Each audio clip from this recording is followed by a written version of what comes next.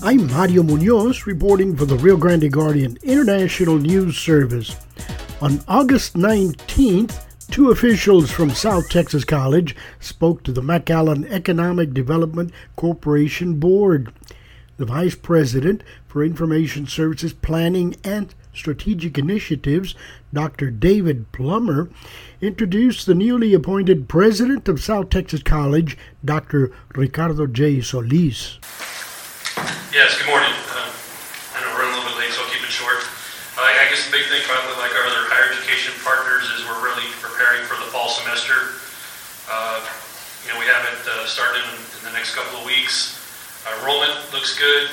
We have growth in enrollment compared to last year, which is good. However, the current surge isn't the best thing for us at this point.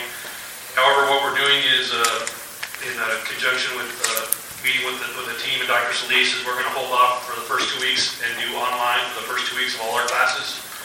However, we've had a lot of interest. Seems like students are tired of online. They really want face-to-face, and our face-to-face sections are full. So what we're going to do again is kind of delay 2 weeks and do those first 2 weeks online, and kind of see how the surge is going. Our online sections are doing well as well.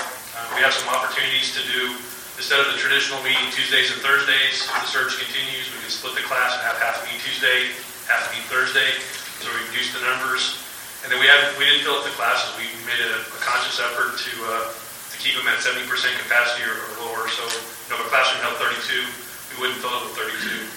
We would fill it with a lower number, even though that wasn't a requirement for anyone. So we've done that. And I know Keith mentioned COVID vaccination clinics. Dr. Solis met with the county judge and was able to coordinate a couple of COVID vaccination clinics for our students, faculty, staff, and community members that were successful. So trying to do our part as well. Having some great meetings. Just met with our Texas A&M partners to talk about potentially some cross-training with engineering students between our technical programs and their engineering, and how can we kind of cross-train everything from, I think, staff, students, everybody. So a lot of potential for partnerships, and looking forward to doing that. Keith talked about MEDC, looking at expanding some of the training opportunities on both sides of the border. So I'm kind of excited about some of those meetings upcoming in next week. And two things I wanted to do was we've gotten approved by a large state corporation to do training for them. I don't want to mention who it is at this point because it's still kind of in discussion. But a big state corporation has reached out to us and said, "Hey, South Texas College is a great, great educational provider. Can you develop some courses and do some training for us potentially?" So hopefully you can agree to that. And we actually had a national organization do the same thing. They wanted us to come and do training for some national companies with our online program. So they actually came and approached us. So it's really great opportunities that are coming. I don't know if Dr. Solis want to add to that. Yes, good morning. It's a pleasure to be here. I look forward to being part of the economic efforts of the McAllen region. Keith Patters and I go way back, practically about 30 years when I was doing economic development back in the Lower Valley. And then I transitioned into later with the private sector, went away, and then now decided to go, a few years ago, into higher education, because we truly believe that higher education is the key for communities to thrive. And so that's why it's a pleasure to be part of it. There's no other place that I'd rather be than in this part of the valley, and especially working with the MEDC for our workforce efforts. At STC, we're going to continue transforming education, primarily focusing in on health and technology programs. And we're very excited. We have some great projects we're going to be announcing very soon, primarily in the automotive and transportation areas, and also at the same time in the health. We're going to be expanding even more health programs and expanding the capacity, because we know there's a huge demand, especially for the nursing areas. So very excited that we're going to be engaging in these areas. But more importantly, we're going to be focusing on what industry demands, and that is we're going to be focusing on more accelerated programs when it comes to diplomas, short-term certificates, because that is where a lot of the adults are looking forward to coming back for upskilling and reskilling. So we're very excited to soon we'll be making more announcements. But more importantly, like mentioned, we're going to be working closer with MEDC when it comes to re-engaging in our efforts with the global business, Reynosa, Maquiladoras especially. We're looking forward to that as well. So at STC, we're going to be very flexible, and we're going to be, of course, innovative, creative, and most importantly, responsive to the needs of the region. So we look forward to being part of this. And again, thank you for having me here. And again, it's great to be back after 30 years, Keith. And I know that STC will be continuously innovating to the needs of the area. Thank you.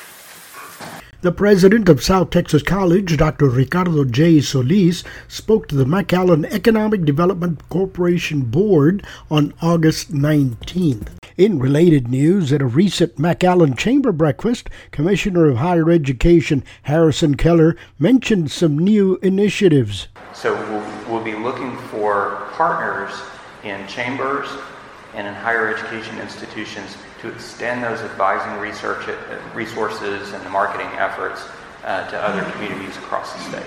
After the chamber breakfast, South Texas College President Dr. Ricardo Solis spoke to Steve Taylor about Commissioner Keller's initiatives. It's a great initiative. I just wanted to make sure how we can be able to cooperate together with the upskilling and reskilling efforts as well. Those are two separate initiatives, and we want them. And for us, it's a perfect way to segue from the 60-30 and with our efforts in moving quicker into the economic recovery.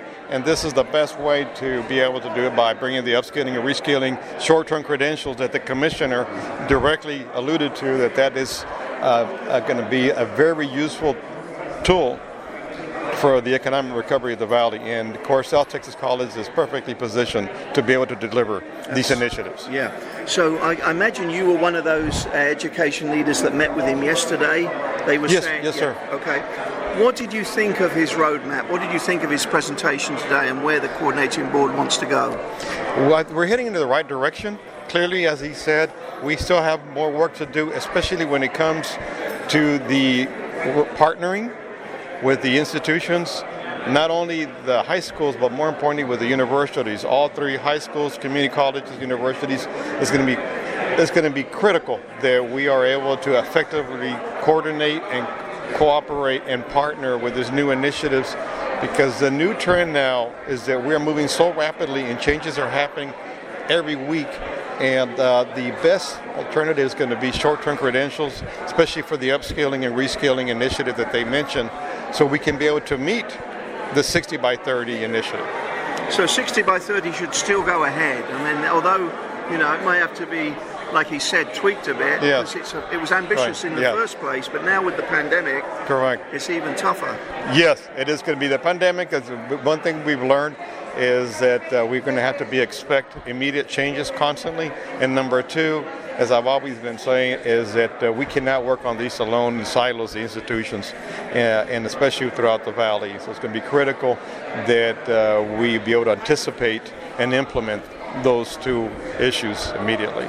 What are you hearing from employers since the pandemic hit? What are they asking of you as a college? Well, the employers, of course, are anxiously awaiting for more skilled workforce. Right now, as you know, there's a big demand for skilled and available immediate workforce, and that's going to be our mission. I'm Mario Munoz, reporting for the Rio Grande Guardian International News Service.